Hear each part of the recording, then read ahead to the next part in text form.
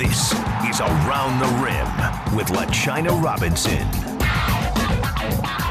Hello, basketball fans. Welcome to another fun and exciting edition of the Around the Rim podcast. I am your producer, Terrika Foster-Brasby, and you already know if I'm introducing the show, that usually means that LaChina is once again too busy to hang out with us. But that is okay, because joining me today as guest host, I have a special treat for you guys. None other than my girl and ESPN play-by-play announcer, Tiffany Greene. Hey, Tiff. Hey, what's going on? You know, LaChina's out here making boss moves, power moves, and all that kind of stuff. So I was thankful that she asked me to try to hold down the spot with you. Well, I am thankful that you agree. You didn't leave me out here hanging by myself, girl. So if you have not heard Tiffany's voice before, you must have been sleeping under a rock, because she is one of our play-by-play analysts, and she has been holding it down for us during this WNBA season. You may hear her on the call with Debbie Antonelli. Tiffany, please let us know, how has it been with these back-to-backs? I know it's been a busy season so far. Share a little bit with us of what's been going on with this WNBA season and how this workflow has been going for you. Ooh, pray for me, Jesus. I have to call on his name. Yes, I do. Because let me tell you, it's a lot of preparation. And I think everybody has their own little process of what they go through. I probably take a little bit more time than others who are incredibly experienced or found an efficient way. But it's the way that I like to do it. And thankfully, I have the opportunity to be home. And Colin actually set up the home studio at my folks' house, so they could watch my 3-year-old son. But it's been just a true delight, really.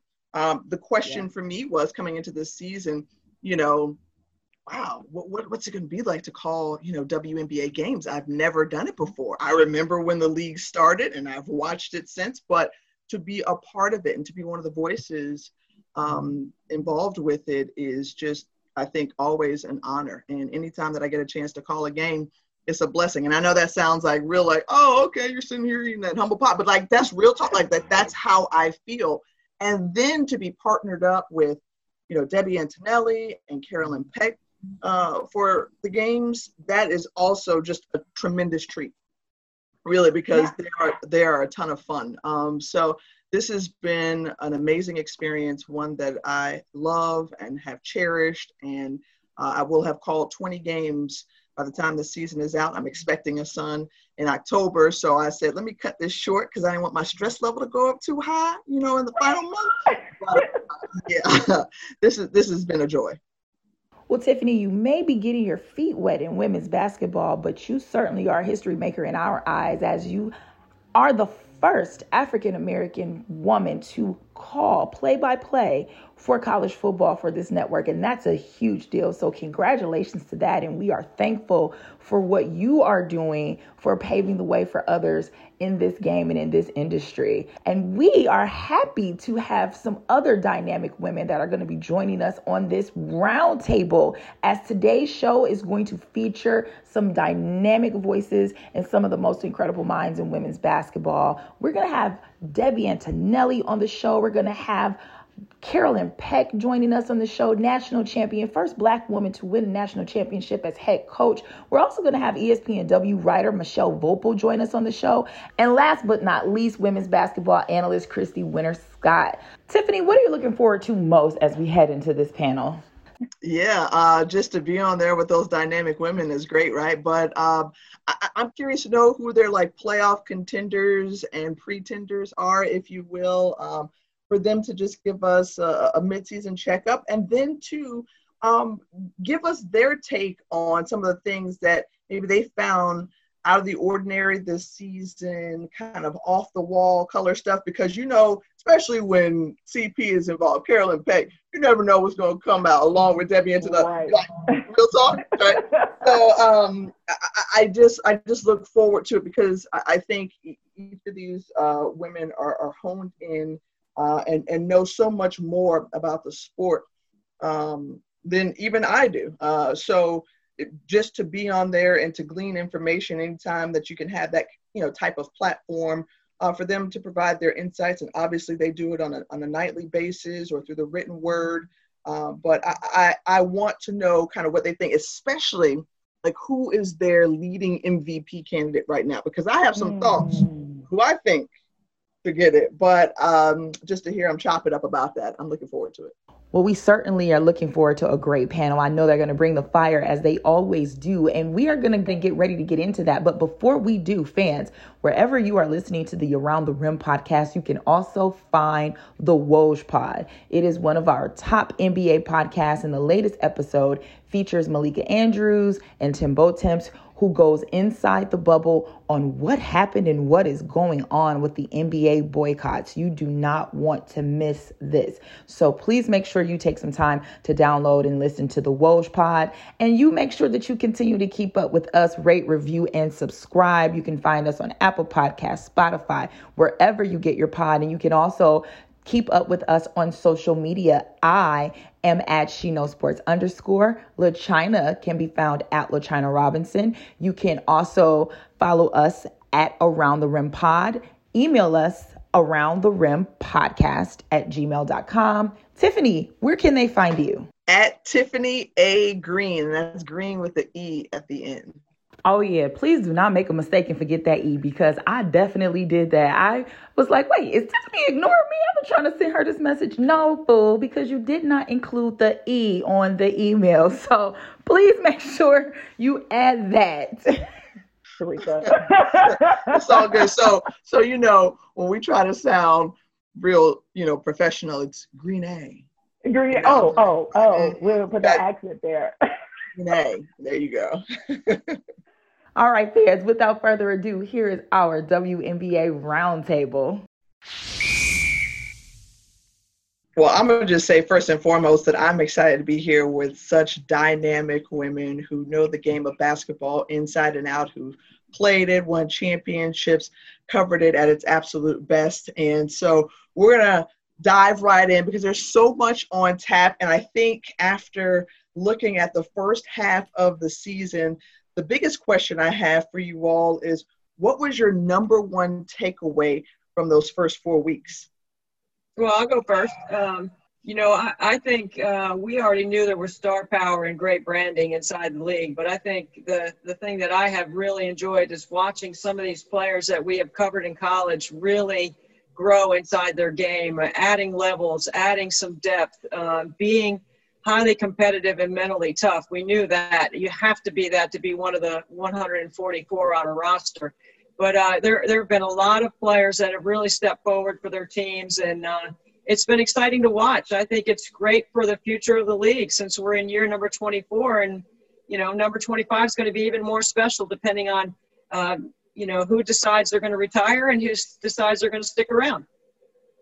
Debbie, I have to agree with you. And when you come into this season under this situation, you have some stars that aren't here. So you wonder, how good is this going to be? And the stars that have been able to emerge that many of us hadn't really heard a lot about, specifically like Kalia Copper. Like, she is one of my favorite players to watch, and she barely got any run last year. So you've got Maisha Hines-Allen and what she's been able to do in the absence of Deladon. I think that has been what has been most fun, that the knowledge of women's basketball, because of the exposure, but number two, there are more players that the country, the world get to see and know about. Yeah, and I agree with both of you wholeheartedly, 1,000%. And I just like to kind of look at it in a more broad scope in terms of what the WNBA has always done outside of the game of basketball and the X's and O's, and the social piece and the strong women who are down there with their children, some of them, and the sacrifices that are continuing to be made outside of running a pick and roll, outside of setting a great screen. I think that these women have set the standard for what it truly means to be on a team and what it truly means to see it as bigger than ball in every aspect of that phrase. So I just commend all of the coaches as well who have sacrificed time away from their family. I mean, Mike Tebow just celebrated his 38th wedding anniversary, and Nancy is here in DC. So there are sacrifices being made across the board by these players and these coaches. But I also think it's tenfold in terms of the visibility that it's given to the Say Her Name initiative and the voices that they have always had, but now it's even more magnified because of this opportunity to compete the way they've competed this summer. Yeah, if I could follow up on what Christy said, I don't know too many sports, honestly, and I've covered a lot of different sports, although most of my life has been spent with women's basketball, where you could talk to professional athletes on Zoom calls, and in the course of a Zoom, they could break down their defense, they could talk to you about the best aspects of their opponents, and then they could answer questions that are extremely personal and extremely grief-inducing about social justice. And they could do that so graciously, all in the course of the same Zoom call. That takes really well-rounded individuals who understand that their voice is important and that they need to talk about tough issues. And they do that at the same time while performing at an incredibly high level. I don't know that I've ever been more impressed by the WNBA players. And I was pretty impressed before, but I don't know if I've ever been more impressed than I have been this summer.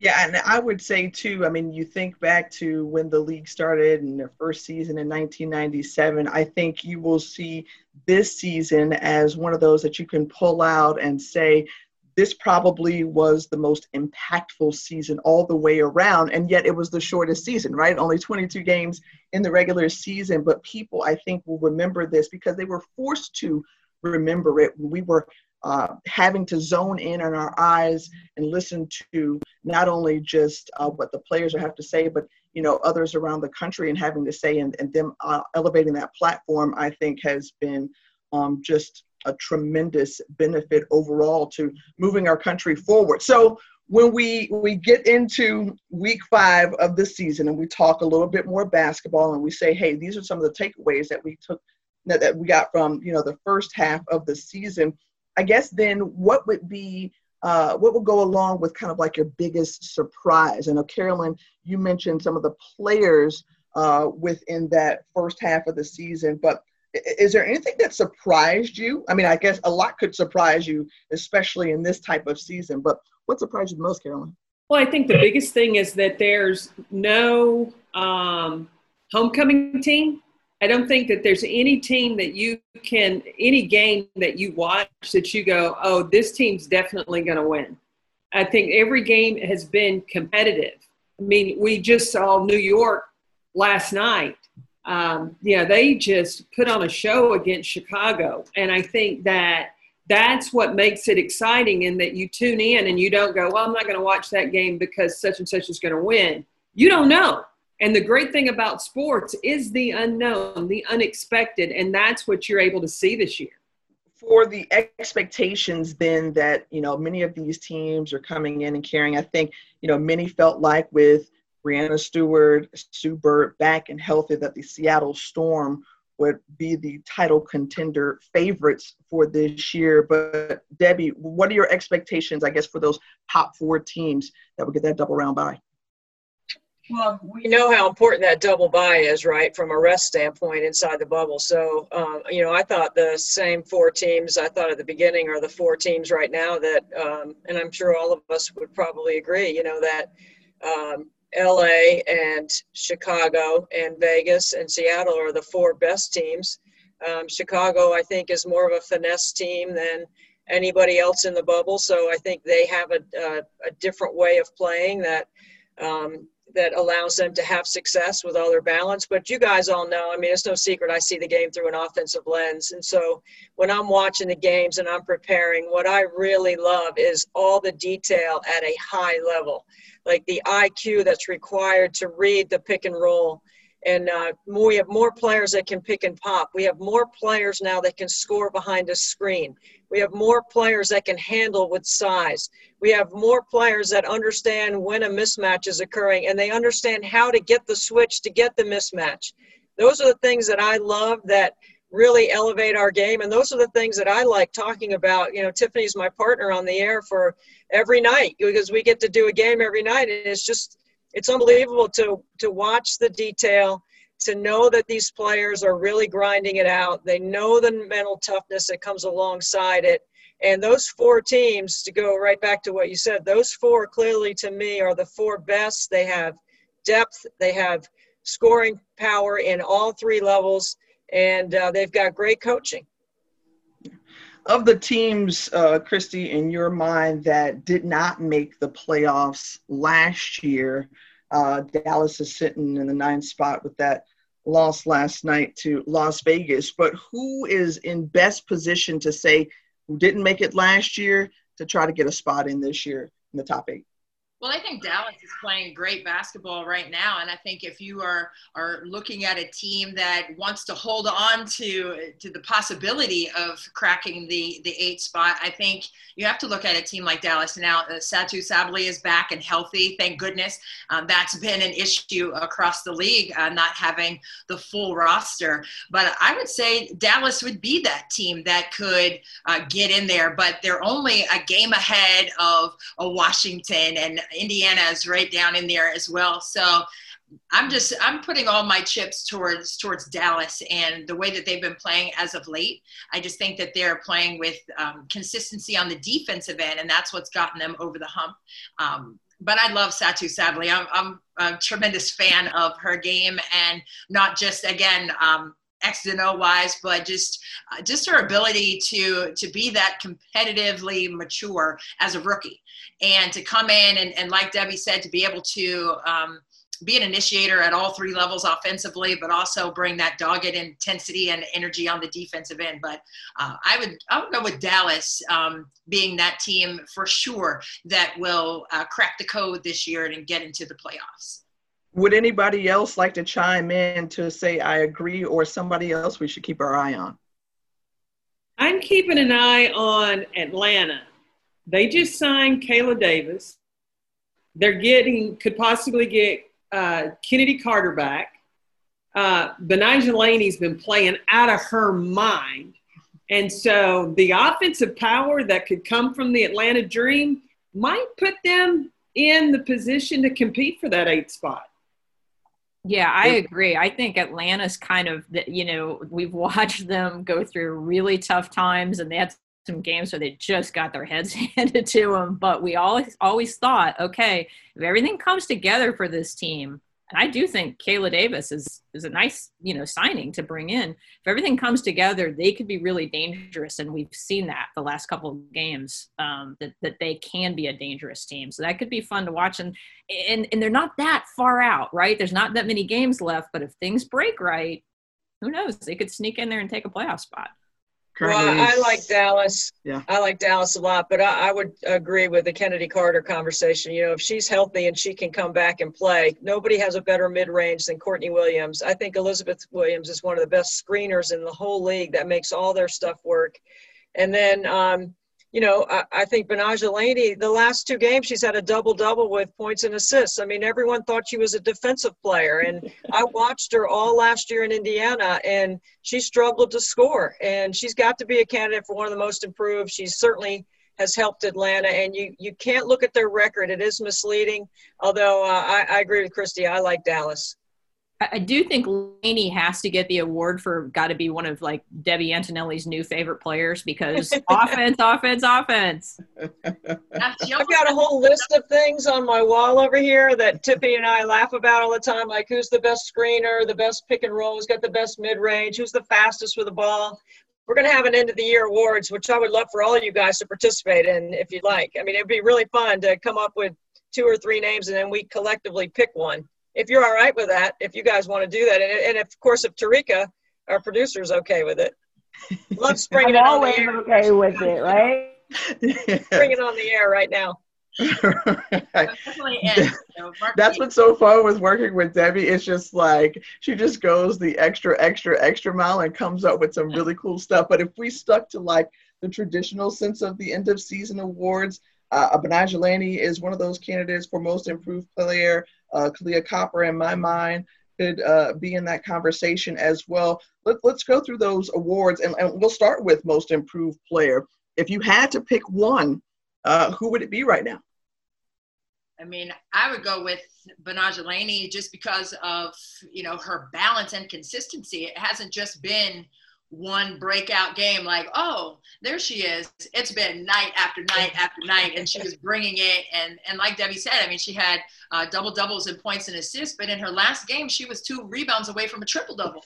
So, I mean, she had 8 boards. So it's like, this is a kid who has persevered. She's had injuries. And like Deb said, in Indy, I had difficulties finding her sweet spots on the floor. And now they're all over the place. I mean, her shooting chart is like filled with colorful dots because she has just been active, intentional, and aggressive and hunting down those opportunities to score for her team. And you have to talk about Myisha Hines-Allen as well. And I know she's not getting a lot of minutes in the last 2 seasons, only averaged 2 points last year. And okay, she's getting a lot of minutes. And if you're, analytically looking at it, well, she's playing a ton of more minutes. And so, yeah, but she's doing something with those minutes too. So you have to kind of calculate that into the mix as well. And I love Kahleah Copper. I loved her when she was in DC, loved her at Rutgers. On the collegiate level, but she is just playing with such a high level of confidence. And Brianna Jones as well. I mean, she is in the top 5 in the league in field goal percentage, 57% for Connecticut. And I think she's making a difference for them in the absence of Jonquel Jones. So giving them another offensive piece, but she's also getting more quality minutes as well. I knew you slide a little Maryland love in there, Christy. I think with Laney, all those 4 candidates are great. What sort of puts Laney in the driver's seat, I think, a little bit with this is she's had to carry a lot of load for a team that was struggling, and you got to give her a lot of credit for that. And there's also just, you got to love a player who was cut right before the season starts and then gets picked up. I mean, what an amazing story she's been this year. I mean, there's a day not that long ago where she's like, okay, I don't have a team now. And now we're looking at her being, possibly Most Improved Player. That's a pretty amazing, couple of months for her. I would have to, I guess I'm partial to Kahleah Copper because of playing on a team, no Jantel Lavender. Diamond DeShields has been hurt the majority of the season. And with what she's been able to bring, she's leading Chicago in scoring. And she is rebounding. She's defending, just making the most of all of her minutes. And Courtney Vandersloot said they wouldn't be where they were without Kahleah Copper. As many points as Allie Quigley can put up, but you've still got to have a Kahleah Copper. And she has stepped up even in the absence of Azurá Stevens having to be out. And Chicago's in the hunt. So, right now, at this point of the season, I would say Kahleah Copper would be Most Improved. All right. So then we've already kind of touched on, some of the rookies. So, Carolyn, I'll stay right here with you. And I think – if Kennedy Carter comes back, it's her award to lose if she continues to do what she did before she got injured. But who else in your consideration would be up for that award and could give her a run for her money? Well, I think you got to look at Julie Alleman with Indiana. And she was expected to be a backup to Erica Wheeler, and she has stepped on the court and looked, pretty much like a veteran. Jasmine Jones, she has been battling with New York, and even with all the disappointing losses that they've had, she's been a bright spot. She's been that spark that's come in, especially in the absence of Sabrina Ionescu. I think that those, we talk about Kennedy Carter, if she can come back, because she was having a heck of a rookie season until she got hurt. Could we throw the name out there, Crystal Dangerfield? Yeah. Who would buy on that? Yes. Yeah. Oh my gosh. I don't know how I left her off. And it started from game 1. She was the spark for them against Connecticut coming in that 4th quarter. And I remember it vividly. She got a steal, score. Then she came back, hit a 3. She was the spark. And then Shanice Johnson gets hurt, and she's got to be the starting point guard. And every bit of added responsibility that Cheryl Reeve has put on her, she has stepped up to the challenge. She's a big moment kind of point guard too. You know, Debbie, you talk about the 3 W's. She gets it. She knows when, where, and who to get the ball to at the right time. And again, and one of the things that Cheryl Reeve said on UConn players, they don't come from a system that plays a lot of pick and roll. And that is something Crystal Dangerfield has had to adjust to and has done so masterfully in her rookie season. 16th overall pick out of UConn. So, Debbie, for you, who's your lead candidate? Well, I think I agree with everything that Carolyn said, especially about whether Kennedy can come back and be healthy and be productive. Because when she went out, those last 3 games that she played, and she was averaging 25 points. So she was really lighting it up. And, you know, at Texas A&M, she did play in a lot of ball screen offense, and she was prepared. And, of course, we know her athleticism and her ability to score in the mid-range. But Crystal Dangerfield has been really interesting. The one thing, it's very true, Connecticut doesn't run a lot of 2-man game, and they play more of a motion and more of a 4-out, 1-in. However, Crystal Dangerfield, like all the UConn players, have all these similarities. That is, they are tough, they are certainly coachable, and they know how to play. So even though she hasn't learned or played in a system with a lot of ball screen offense, it did not take her long because her skill set is such that she's prepared. So Cheryl Reeve is one of the best. I mean, she knows how to get the most out of players. And I think another player that I just want to mention is Lexi Brown. I think she's had an incredible turnaround year. I think she's also a candidate for Defensive Player of the Year, but I would also put her in one of the most improved categories as well. So since we're talking about Crystal in Minnesota, I just was thinking about Lexi Brown and what a great year she's had. And forget about Nafisa Collier. She's a first-team all-WNBA player. She's fantastic. Yeah, just what they've been able to do in Minnesota with what she's had to work with. I think Cheryl Reeve also is kind of in that conversation for Coach of the Year. So we'll round out those end-of-season awards. Debbie, give me your MVP, your Defensive Player of the Year, and your Coach of the Year. Well, the MVP is tough because right now today it would probably be A'ja Wilson. I just think the way she's played is just, we know what Stewie's capable of doing. Breanna Stewart coming off the Achilles injury, and what a great job she's done. But today, if we do the power poll every week on teams, today A'ja Wilson, based on the way they isolate her, the way she can score, the way she impacts the game on both sides, I would go with A'ja. And then my Coach of the Year, I really like what Gary Kloppenberg has done in the absence of Dan Hughes. But I also think Derek Fisher has put his team in a position to win the championship. He has done a fantastic job with having 3 core players that have won a championship and know what it looks like. And, of course, you can't be in that position unless you have Candace Parker playing at the level that she's playing. And she's also in the MVP conversation, but she's also in the Defensive Player of the Year conversation as well. I think she's having one of her best years. Chelsea Gray teases her and calls her year 13 because this is her 13th year in the league. And I think she's been as productive as she was in her first year where she was MVP and Rookie of the Year. Christy, what's your take? My take is I agree with you, Debbie, on the Coach of the Year. And that's so hard sometimes, especially right in the middle of the season. But at the same time, I mean, I like what Cheryl Reeve has done. And I know that, you look at the 7 consecutive wins by LA and Derek Fisher. Yes, he has done a fantastic job with an experienced group. But when you're looking at what Cheryl Reeve has been able to do, kind of the dark horse coming through with an entirely different lineup, but the philosophy with different kinds of players, I think has been most impressive to me at this point in the season. So I think I'd have to give her the nod there.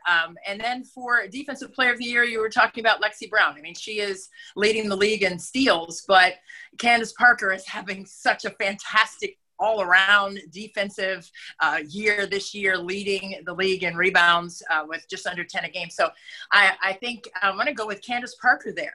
Just like we've seen LeBron, lead the league in the NBA and assist in his 17th year, I think for Candace to come through and just pound the glass. And, that's something that Pat Summitt always wanted her to be great at. So it's just to see that intention for her. I think I'm going to go ahead and look at Candace Parker for that.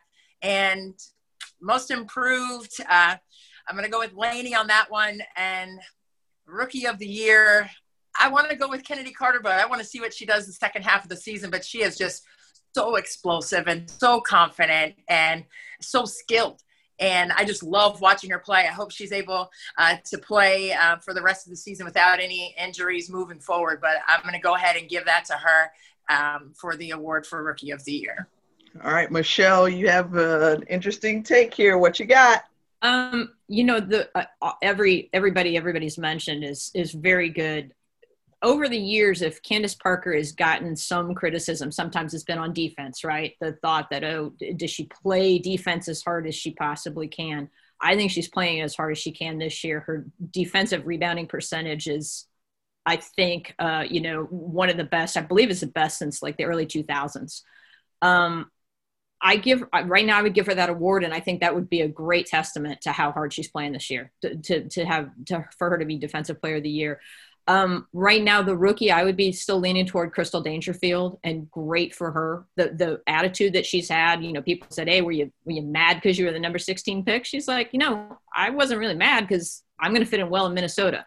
She might be a little mad and she just hasn't told us, but you know what? She's had a great attitude. It will sort of depend on if Kennedy comes back and lights it up. Obviously that'll be tough, but right now I would lean toward her. And Coach of the Year, the one name we haven't mentioned yet, but maybe deserves some mention, is Bill Laimbeer. Not having Liz Cambage, not having Kelsey Plum, basically playing with a team that doesn't make very many three-pointers. The question is, can you win a WNBA championship if you're not a very good three-point shooting team? And maybe they can prove that they can. So I think he's done a nice job with that. And MVP, it goes back and forth, doesn't it? Right now, I would say I would lean a little more toward Asia as well, but Stewie's right there. So I know that's completely waffling, but I would say those two. And we also do have to mention Courtney Vandersloot, right? Because point guards never get this award. Never. It just doesn't. Guards very rarely get MVP, at least in the WNBA. For a point guard to get it would be pretty monumental. I don't know that she will, but just the fact that she's in that conversation to me is a real testament to her. You mentioned the Candace Parker piece. I think to her, one of the comments that she said in one of the Zoom calls was the fact that might go up there if she's able to win it. That trophy might go up there as Defensive Player of the Year above her 2 MVP awards, just because it was, so unorthodox or, just kind of not what everyone was expecting from her game. And I like these conversations of kind of like who is and who would be, because two, I think what we've seen is a lot of stars rise. Yes, we know the Candace Parkers, the Sue Birds, the Diana Taurasi's, the Courtney Vandersloot. We know those names, but of the names that are, are really trying to elevate themselves and help carry the league forward, who are your rising 5 for the next, 5-10 years to carry the mantle and take the league forward and make it even bigger and better than those previous names I mentioned? Christy, go ahead. I can give a couple, and I don't think I gave my MVP when I was doing the awards, but definitely A'ja Wilson for me right now. And, if you're looking head-to-head, Seattle, she had 23 and 14 and that win over Seattle. So that kind of factors in and tips the scale for me in that regard. But 5 players, wow. I have to put at the list Arike Ogunbowale. She is an amazing talent, only in her second season, leads the league in scoring right now. And I know Deb appreciates that, but I just think that she is one of the players that you can place up on that mantle and build a league around. And if you're looking at, second and third year players that have made that kind of impact, I think you start with her. And I think on the interior, you have to go with A'ja Wilson. And I know I just mentioned her, but she's a baby when you look at what she has been able to do in the last several seasons. And I just think that she is one of the players that you can just talk about for the next 12 to 15 years, and she's going to be able to maintain it. And the other 3, I'll let you guys figure those out. But for me, I got the inside-outside punch with those 2. Well, I'll add in there really quickly. I think Napheesa Collier is another one of those players who, coming off a Rookie of the Year season, who has just done a really nice job filling the shoes and assuming the role of leadership for Sylvia Fowles, and obviously she's still getting a chance to learn from her and from the assistants who have had a lot of experience, and Lynette Pearson and Rebecca Brunson. So I think she is just surrounded by a lot of leadership and a lot of championship experience that's only going to help her grow and be better. So Nafisa Collier is the name that I would add to the list. Carolyn, what about you? Let me tell you, I would call her Showtime, and this is Chelsea Gray. Chelsea Gray puts on a show every time she is on TV, and with the ball in her hands, and I think that she has elevated the play of Candace Parker. They're trying to match creativity of things that they do with the ball, how they make passes, how they make plays, how do they go to the rim, how they score. So I think that she would be one of those players. I also think that Tiffany Mitchell out of Indiana, her quickness, her speed, the elevation of her game from last year to this year, the focus in it, and not just – she's always been prepared physically, the mental focus that she's bringing and that competitive spirit that she puts on the floor. And what I'm hoping, because you always got to put a big girl in there, and that's Tiara McCowan. I really want it all to start to come together for that big girl, because she could be that dominant factor. You know, Brittany Griner, she's getting up there. So now who's that next dominant post player that could be? And that could be Big T, Tiara McCowan inside. You know, Debbie is never lost for words, so we may have lost her just for this quick second. I guess I would say a couple of players that we haven't mentioned yet. The other Mitchell for Indiana, Kelsey Mitchell, one of the all-time great scorers in the history of college basketball, and we're really starting to see her come into her own, you know, as a professional scorer. And I think Marianne Stanley really believes that she can be that at a high level consistently and be efficient, you know, as a player. And then I know somebody we're all looking forward to seeing get even more playing time, because she's the youngest player in the bubble, and that's Ezi McBagar, the young Australian who is just, you know, talk about so much talent and just a kid. And we've seen when she gets minutes that she takes a lot of advantage of that. We're going to get a chance to watch her grow up in the WNBA, hopefully. And I think she can probably just be a tremendous player, you know, for Seattle, and somebody that's a lot of fun to watch. Debbie and I always are talking about just some random categories of interest in players. Who's like the swaggiest player that you got? And for me, Courtney Williams tops that list. Just comes in with a vibe every day. She's got the juice. She's got the fire. She is just full of confidence in a good way, and just brings this extra level of I got it to it. So the swaggiest player in the league right now. Now, Carolyn, I know you're going to have an opinion on this. Well, I'm going to go back to Chelsea Gray. Okay. But another player that we haven't talked about that brings it off the bench, Brittany Sykes. Mm-hmm. She brings the dynamite, TNT off the bench every time. She makes something exciting happen as soon as she steps in the game. Talk about bring some swag. That's what I like to see. Oh, man. There's so many, right? There's so many to choose from. And I know Ariel Powers was injured, but wow, she brings it too. And she doesn't have any pretense. This is me. I am doing this. I mean, she's a gamer, you know, with the 2K and everything else, but she's also a gamer when she's healthy and hooping for the Mystics. But just her overall presence, I think she has, she's definitely on that team. If we're doing a swaggy team, she's on that for the WNBA. And just her voice and energy and everything. She has all of it. All right. We've talked about, you know, some of the greatness of these players and the way that they've been able to contribute and step up, but also looking at some of the teams that have, you know, kind of been a surprise and probably not the best way, more so of a disappointment. You know, for you all, you know, what teams, you know, kind of stand out as that disappointment? I know there was a lot of conversation of what would the Mystics look like coming back? Obviously, they're missing a lot of pieces after winning their first ever title for their franchise. But who else is kind of, not maybe lived up to maybe what your preseason expectations were for them, Christy? Well, I think if you're talking about Washington, yes, they're missing 4 starters from the championship team last year, if you're including Christy Tolliver going to LA and sitting out this season.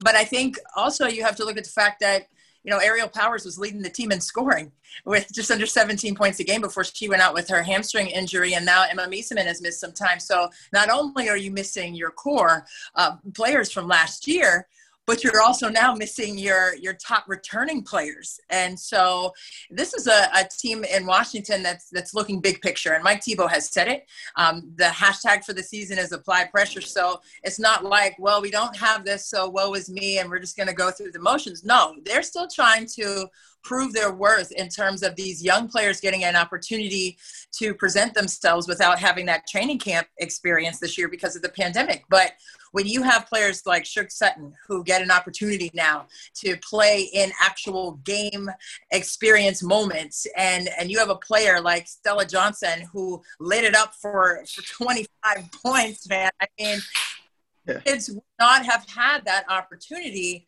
if their fate had been different with the injuries and the players who are not with the team. So I don't really call them a disappointment.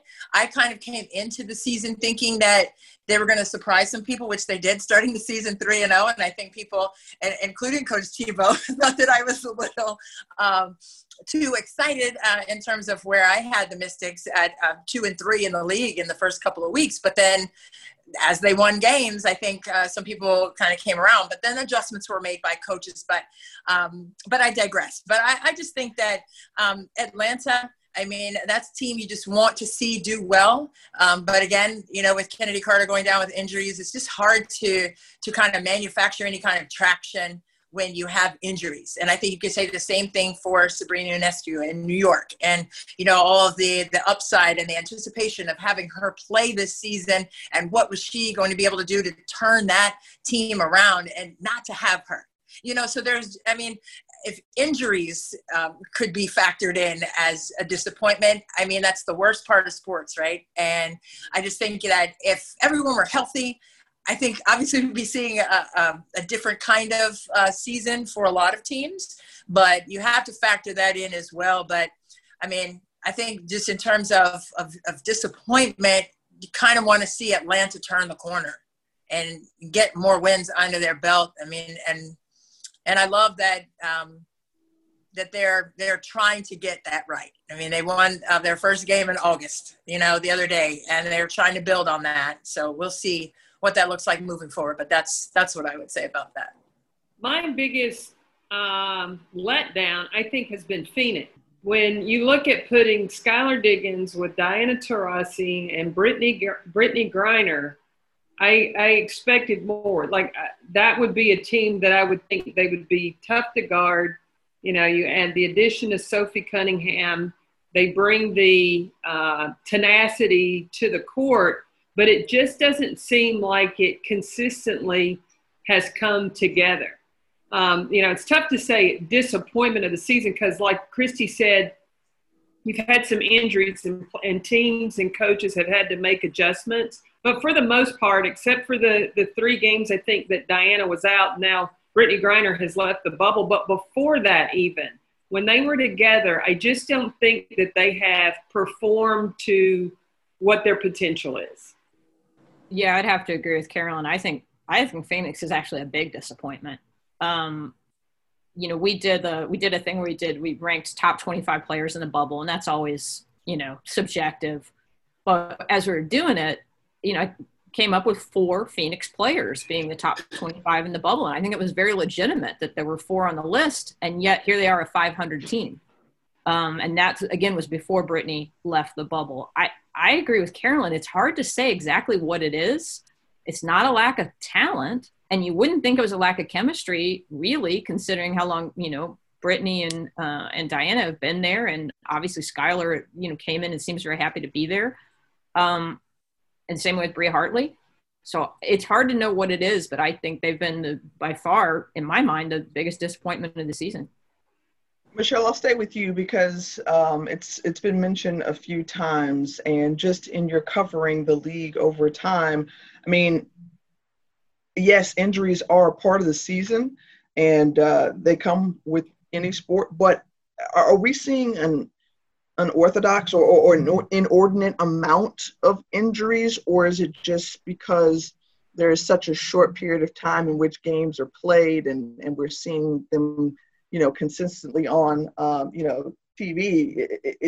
What is it? Is this something that's out of the ordinary, or what is it? I was wondering, and I'd be interested in what everybody else thinks. It seems like there's been an awful lot of sprained ankles. Mm-hmm. A lot of them. And you guys are all players and former coaches, and I'm just a nerd who writes. So I don't know, but I assume that sometimes part of that is your preparation. I know with ankles, if you step on somebody's foot, right, your ankle rolls, but maybe some of it also is just that people weren't in peak shape coming into the season. There's no way they could have been. So I don't know if that contributes to it a little bit. And then, like you said, I think we're all especially worried about injuries, not like we normally wouldn't be, but because the season is so short, if you're out 2 weeks, that's like a quarter of your season. So I think it's that combination of maybe everybody couldn't really be 100% in as good a shape as they would have been, and then that the injuries loom larger because the season's shorter. Because it's a concentrated season, they're more visible.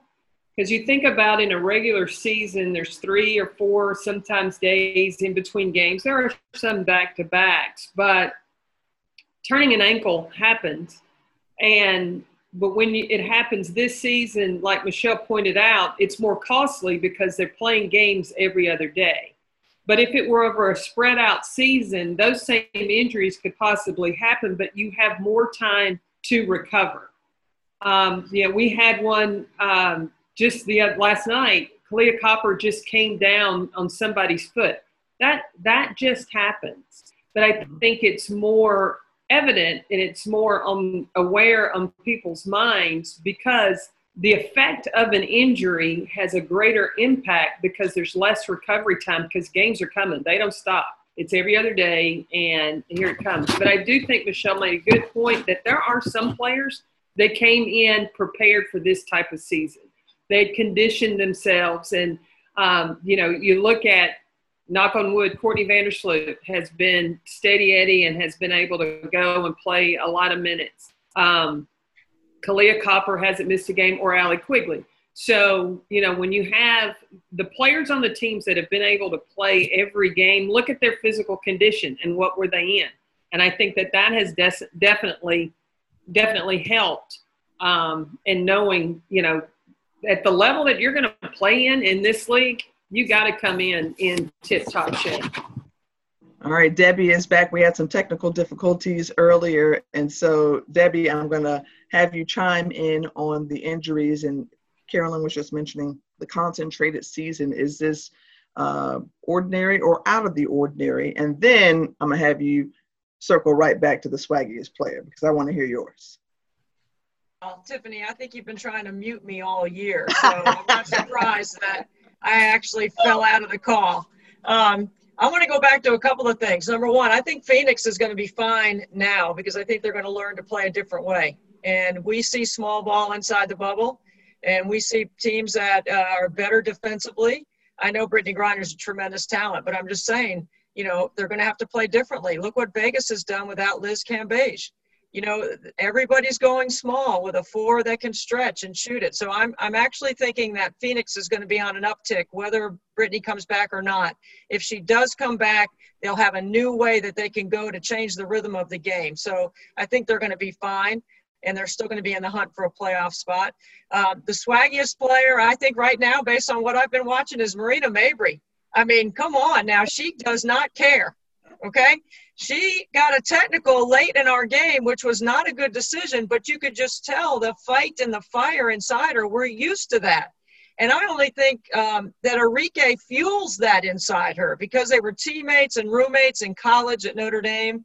And I'm watching those two, and I think she's got some serious swag. And then to go back another one, just so that I can stick this in there, we were talking about, non-rookies or second or third year players.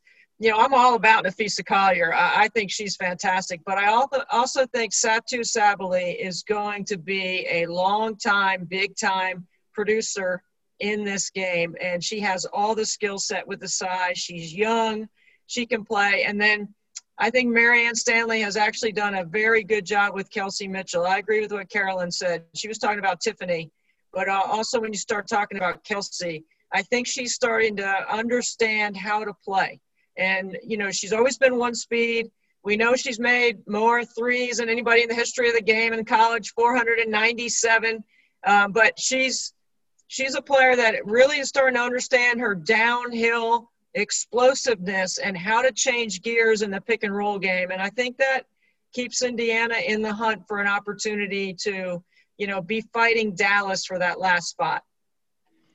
In changing gears a little bit, just your personal take and your experiences, I just want to know from each of you, what has this been like covering the league from home?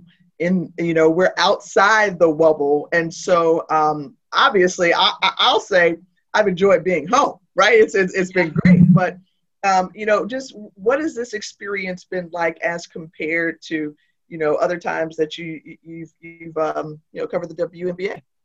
I'll start with that. I'll tell you what, all of us are on a hop, during the season. I coach high school basketball too. I have 3 teenagers who are running somewhere constantly.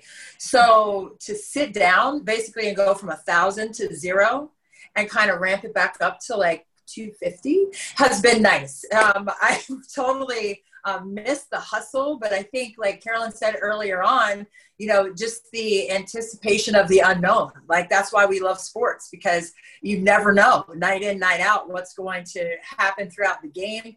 But I know calling games from home, while it has been convenient, especially the Twitter game that I did the other day. And then there's my son coming in right now. It's just like always something happening. But the Twitter game that I called a couple weeks ago, I was so excited about the game and the interaction with the fans and all of that. And then once the game was over, I was like, do I just go to bed now? Like, it was just like, you're always having to catch a flight. You always have to, get to the airport. What's next game, next thing. And then when it's over at home, when you're calling a game, it's just kind of like a free fall for me. And like, what's next kind of mentality. So it's been an adjustment, but definitely I've definitely loved being home with the family because, we eat together now. It's like always somebody scrambling, grabbing something and taking it in the car and eating and all that. But we don't have that now. So it's kind of like afforded us kind of how it was when they were little, when we were all at home and kind of somewhat at a slow pace. So I appreciate it, but it is kind of daunting in terms of like what actually to do next, because there was always something and now there's not so much that's next. I think it's been great. And it's been a lot of fun because most of the time, at least 6 days a week, women's basketball is on TV. So if we're not calling a game, we have women's basketball that we can watch. And so that makes it a lot of fun. And the games this season have been exciting. And even if it's not a Monday, but it's another game day where there are games, you might, well, I'm going to take a break. But your curiosity is like, but that's a good game, so I got to watch it. So that concentration of it has been fantastic. And to be able to do it from home, because if you could see, I'm doing it out of our dining room. And I have computers, monitors, and everything. So we eat in the living room. But it is, and I'll sometimes tell my husband, I'm tired. And he will remind me, you're at home. And I'm like, that's a good point. So, I thoroughly appreciate, I think by the end of the season, I will have done 30 games in this WNBA season. So it's been a blast. And I can't wait. We won't be doing the playoffs. So when the playoffs start, I can sit back. I can get my popcorn and a cold beverage, and I can sit back and enjoy it. I can get my tap to cheer on the app. I can pick me a team. Y'all won't even know it's me, but I will be enjoying every second of it. Well, I would say, I've been home since I got back from the Pac-12 tournament in March 9th. And I think my dog and cat are almost getting sick of me. Like, they kind of would like for me to be gone a little bit so they could miss me somewhat. But the thing that's been the best about the WNBA in the bubble is the Zoom calls. From a writer's standpoint, we're getting more access with players and coaches than any time. And I've covered, I think everybody here has covered the league or been involved with the league since it started in 97. More access now than we ever get. So what I've told Terry Jackson with the union and Kathy Engelbert is keep the Zoom calls. When things go back to normal, have players and coaches get on these Zoom calls, because obviously all of us can't be every place at once. And having the opportunity to talk to, say 3 or 4 coaches and players from those teams in the same day. And even if you just have one question to ask, you can hop on the Zoom instead of setting up a whole interview for it. It's really been good for the league. And I think it's kind of like the silver lining of this whole thing is we've learned that there's ways technology can help us cover things and do our jobs that we can take forward once things are quote unquote back to normal. I 100% agree with Mechelle on the Zoom calls. I mean, the access, the stories, the behind the scenes, all of that, we feel like we're understanding. And the league has done an outstanding job. The players and the coaches are on time when they set the Zoom. I mean, it's great. It's been great content. And like many of you, I've been home since March 10th. And when I first got home with my 3 boys, I mean, I was passing them in the hallway and we were literally going the same direction. So I was like zipping right around them because the pace that we keep and the tempo that we go at is so fast. But I have really enjoyed being home. 2 of my guys have gone off to college, but I'm 7 steps to the restroom and I'm 18 steps to the refrigerator post game. And most of the time I don't even have shoes on. So I'm just after 33 years of calling games on television and to have this experience. And like you guys, I've covered the league from the beginning and actually the ABL before that. So I don't just look at it as 24 years of the WNBA. I actually look at it as 26 of professional women's basketball. And there was that one year where players had a choice. They could play in the ABL or the WNBA. So I feel so fortunate to be able to be home.